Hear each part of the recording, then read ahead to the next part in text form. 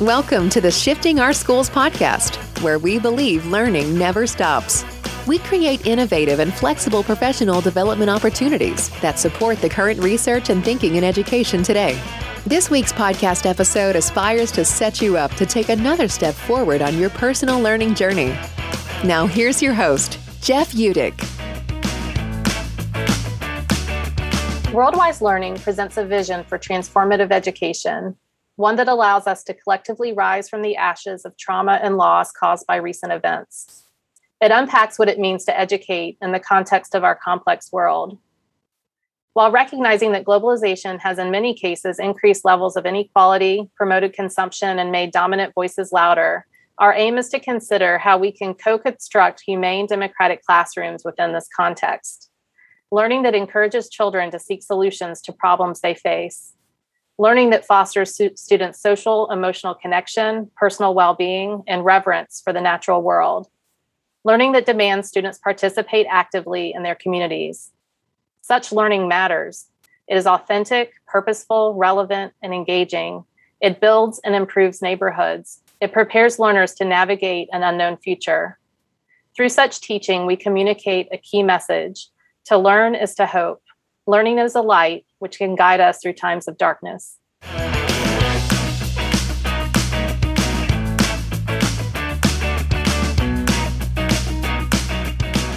All right. Welcome to another episode of Shifting Our Schools. So great to be back here with you. And I love this, Trisha, because earlier this summer, you actually did an entire month with authors of amazing educational books that we wanted to promote and make sure that educators knew about. And we're back with some more authors today. Elizabeth is going to be joining us. We'll get there first. But Trisha, how are things up in Canada? We just had a beautiful weekend on the West Coast, so that's great. We did. We had a great weekend. We also had Halloween weekend. So that was my puppy's introduction to the world of fireworks. Oh boy. She's not a fan, but I don't think many dogs are.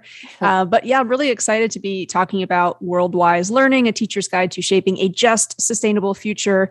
Jeff, in my mind, one of the few things that the pandemic was good for is so many amazing books have come out of education this year. I feel like this has been a real big boon of a year for books. And so we are here today, of course, with one of the authors. We are saying and waving hello to your co-author, Elizabeth, who hopefully is listening to this, but I'm really excited to talk more about this book. Awesome. Elizabeth, thank you for joining us today. Tell us a little bit about your background and maybe kind of where this book came from. Yes, I appreciate you having me on, and Miss Carla being here. It's in the middle of the night in Singapore where she's located. But I'm on the other coast. I'm located in Wilmington, North Carolina. I'm a teacher educator at the University of North Carolina, Wilmington. This is my 12th year here. And was at another university in Savannah before that. And then prior, I was a 5th grade and kindergarten classroom teacher. So I've been in education for 22 years, more than half my life now, and working primarily in the elementary context. I've also worked with different organizations like U.S. Fund for UNICEF, the World Bank Group, Institute for Humane Education, and a host of others who share a common vision of creating a better world through education. Very cool.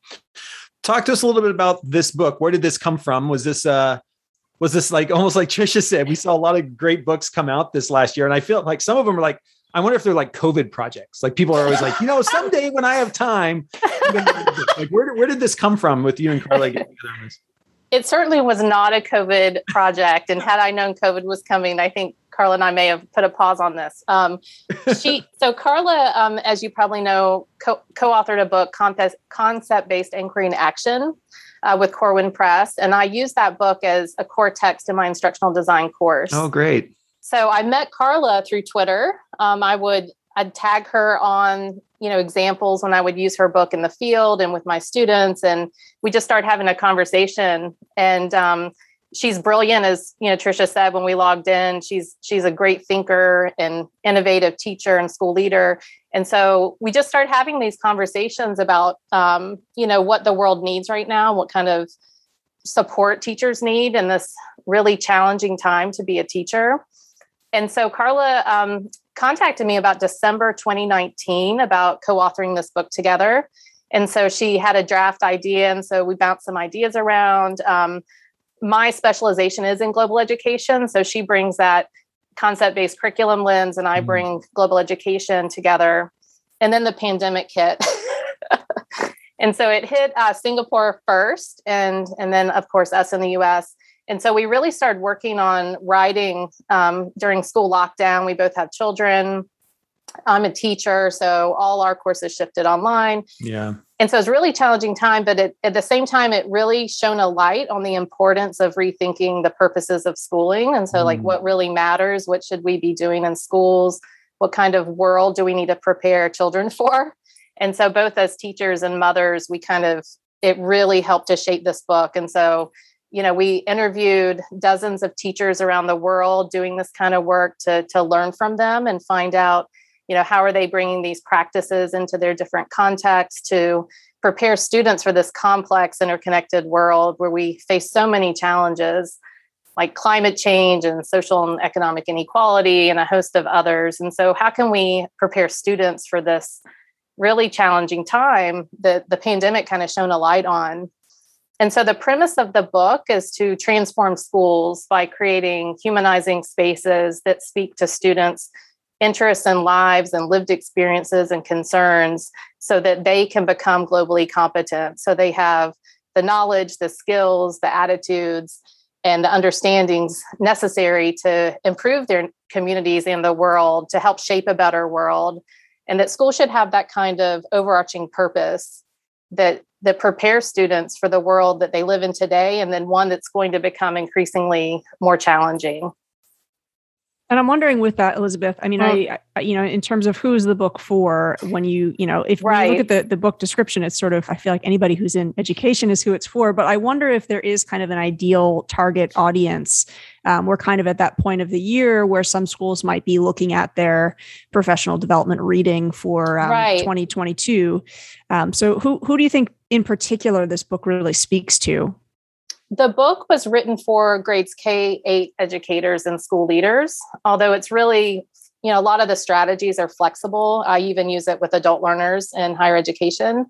But given the more flexibility that teachers might have in those grade levels as compared to secondary, of course, but disciplinary teachers can bring these strategies into their practice as well. But we bring in different examples of how to use local, global, and intercultural issues as curriculum organizers. So you'll see in our framework, they're at the very center of the Worldwise Learning Cycle. So how to identify issues that students know about, care about, and want to explore and even take action on, and how do these connect to your disciplines and your curriculum.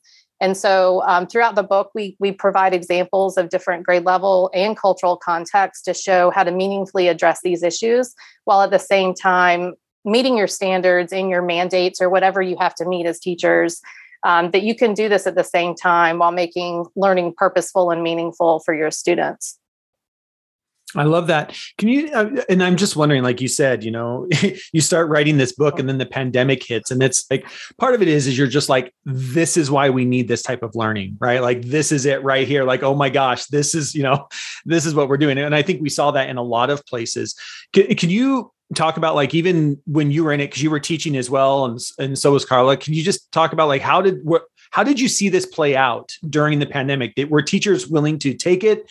Can you talk about maybe examples that you saw come out of this during the pandemic, and then during the pandemic? Yeah. Well, I think there were so many different conflicting challenges with shifting to remote learning is, I think, the one that overwhelmed teachers the most. Sure. I've been trained in I teach online classes. I've been trained in this. I have like 12 years of experience of teaching online courses.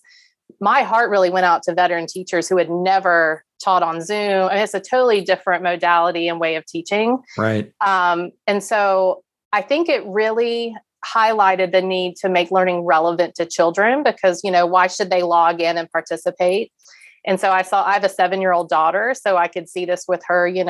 Oftentimes school feels so disconnected from their everyday lives and the world that's happening.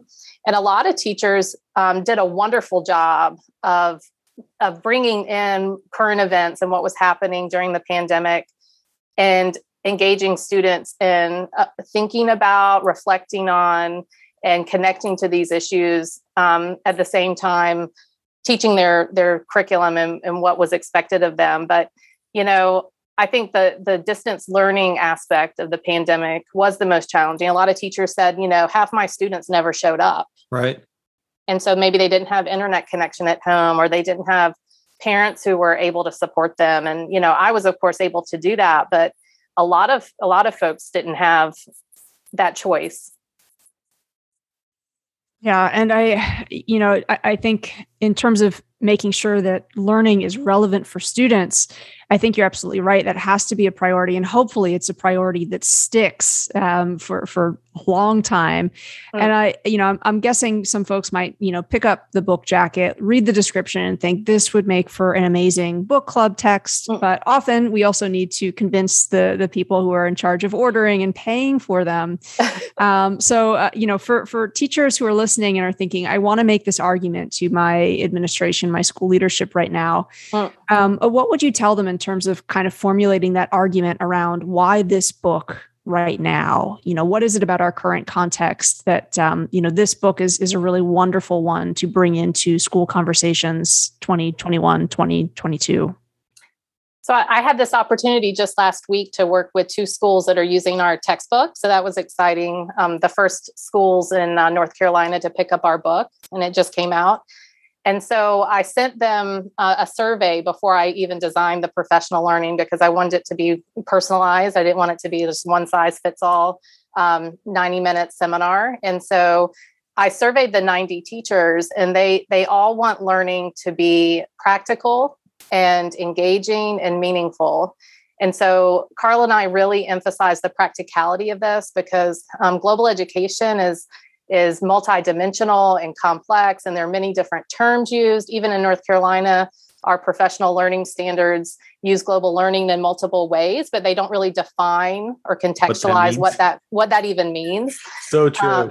And so I think teachers think global education, just because of the wording, means learning about faraway places that are disconnected from their local context. And that's not true. You begin with the local, and you begin with your students, and you help them make connections to the broader world by starting with the local and contextualizing it. And so leading this seminar last week with these teachers, they were really hungry for professional development that was meaningful. And I got a lot of good feedback on, what they need and why it's important. And a lot of them feel this great pressure to catch their students up, after the pandemic, that they're quote unquote behind, which I, have some disagreement with. But I think it calls us to re-examine what we're teaching, starting with the content itself and, what matters. And then how can you connect what matters with, developing your curriculum centered on your students and what's happening in the world. And so, the administrators and the teachers were really on board to rethink their curriculum, their standard curriculum. A lot of scripted package curricula is being purchased across the United States right now, in particular, to catch these students up.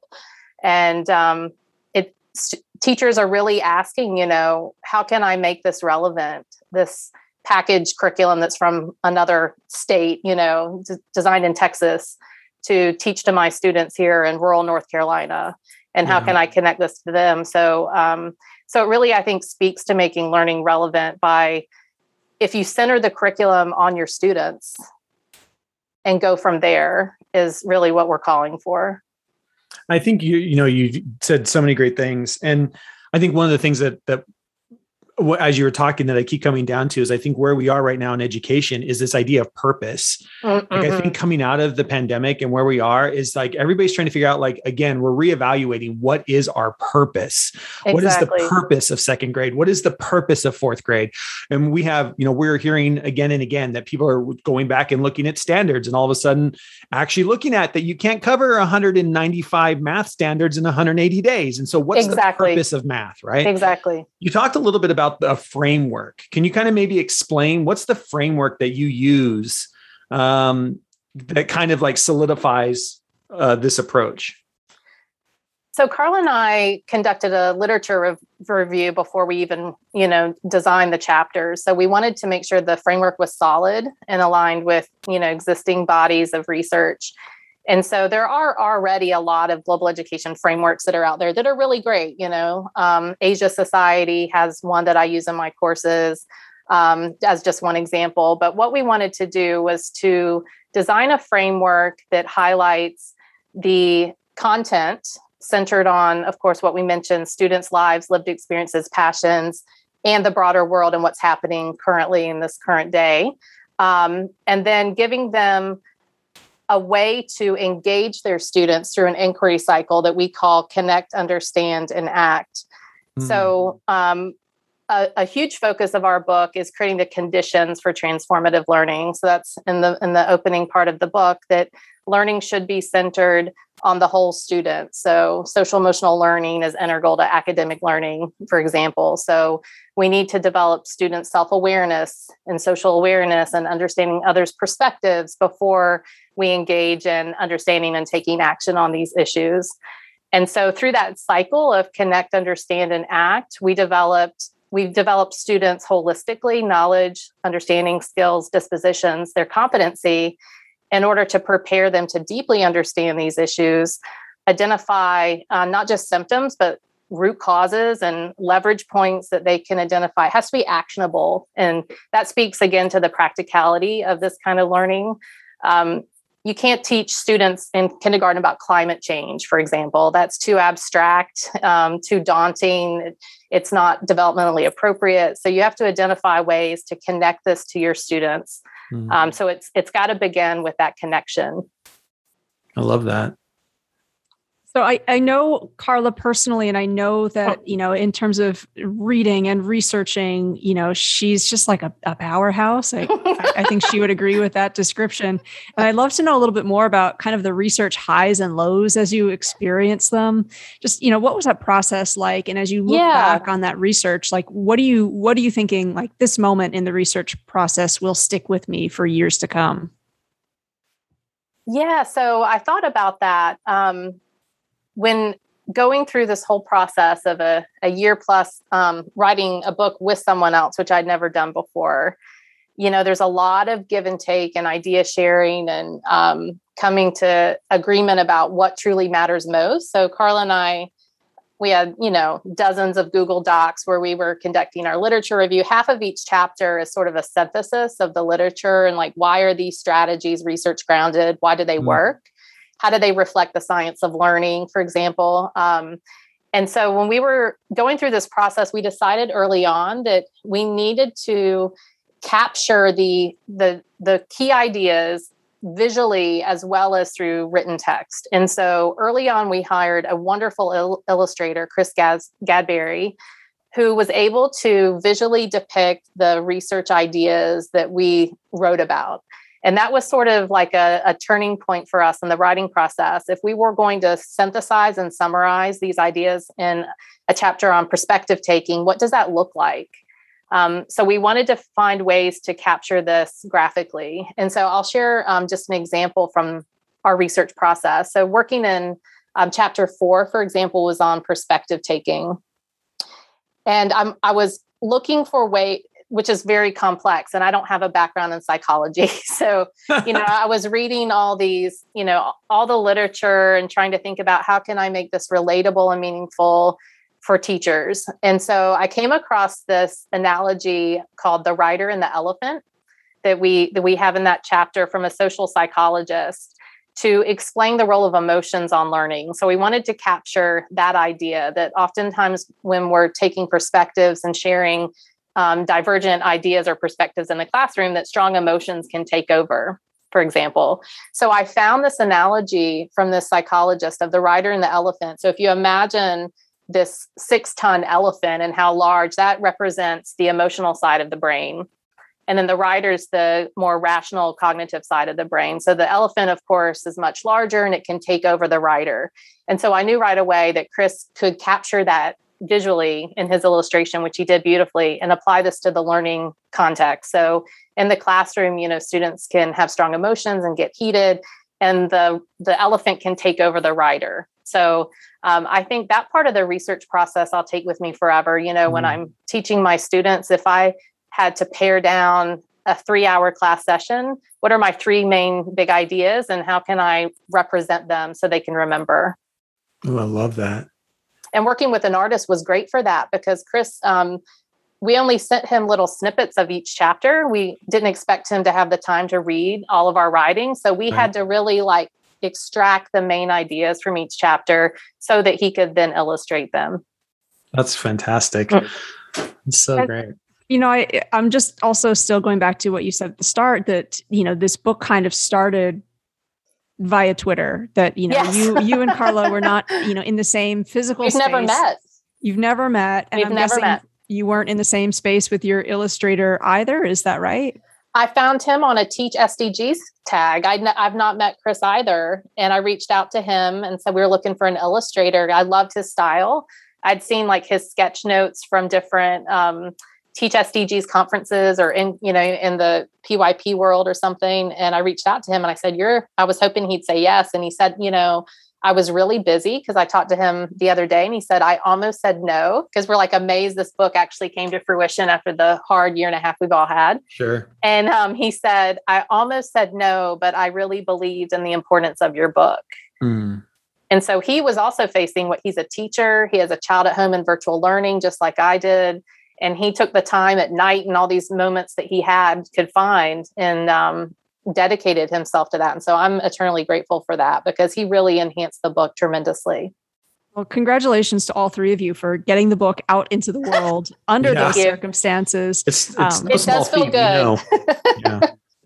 And sort of just to wrap things up, the book is out there. We, of course, will link over to it in the show notes. Great books leave readers with great questions. Your book's going to do that for sure. What are a few of those good questions that you hope educators are going to be left wondering, thinking about? Perhaps they don't answer them, but they'll be mulling them over. Yeah, I think going back to what Jeff said about the purpose, focusing on the why or the purpose, how can we rethink our roles and our purposes as educators, and look to the broader world to think about what are we preparing students for? And does our curriculum speak to that?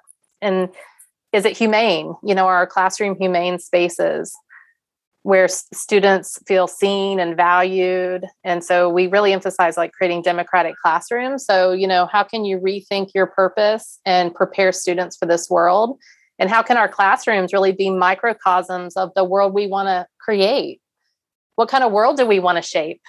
Because education plays a tremendous role, as we all know, in shaping that world. So one of the earliest TED Talks I ever saw was Zoe Wiles' The World Becomes What You Teach, from 10 years ago. And I saw that talk and it really changed my life. And I ended up being on the board of Institute for Humane Education because I so believe in their mission. And so just getting back to that question, how can your classroom and your role as a teacher help shape this world? Because the world does become what we teach. That's so great. And I think that fits, perfectly with, part of one of our taglines is how do we make sure we're preparing students for their future, not our past? And that's what we're talking about. And, I think a lot of what we're struggling with right now in education, the pandemic's not over. We're still struggling with masks and social distancing. And that's the day-to-day stuff that teachers are struggling with. But over top of that, there is this overarching kind of question of what is the purpose? What is our purpose? How are we making sure? And even if you just look at things like the world of work is forever going to be changed. You're hearing still from businesses who are negotiating with employees on working from home versus the office. That was nothing before the pandemic. We weren't talking about negotiating how much time you're in the office. You just went to the office. Right. And I think the same thing's happening in education. I think we're really getting back to okay, what is the purpose? What do we want kids to leave with?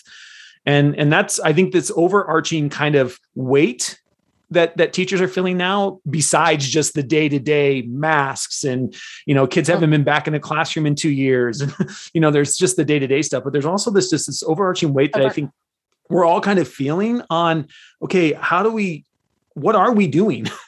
Right. And, it wasn't a perfect system before. We know that. We know kids were being left behind before. It's not a perfect system now. How do we make it a better system? Right. And I think that's part of like not wanting to, you hear this all the time. I don't want to quote unquote, go back to the way things were, because I think we're all in this idea of like, okay, we've got to make this better coming out the other side. So. That's really how we close the book. Chapter 9 is on looking inward at yourself as an educator. So what are the practices that we need to do of, visualizing the kind of students we hope to prepare and thinking about, again, how can my curriculum prepare them to be these human beings in the world that we hope for? I love that. Well, Elizabeth, thank you so much for taking time out of your busy schedule to be here with us. Again, the book is WorldWise Learning, and we will make sure that there are links all over the place in the newsletter, in the show notes to the podcast, places that you can go and find it as well. So thank you for taking time to be here with us, and excited for others to get out there, read the book. If people want to connect with you, where's the best place for them to be able to connect with you? Thanks. I'm on Twitter, of course. So Teach Global Ed is my handle. And my email address is crawforde@uncw.edu. Awesome. Well, thanks so much, Elizabeth. Appreciate it. Thank you so much for having me.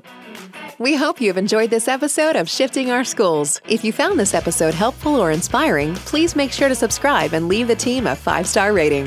If you want to learn more about the Shifting Schools team or download our free resources, head over to shiftingschools.com to see what's on offer now. Thanks for listening, and we'll catch you next week for another episode to keep rethinking the shifts our schools need.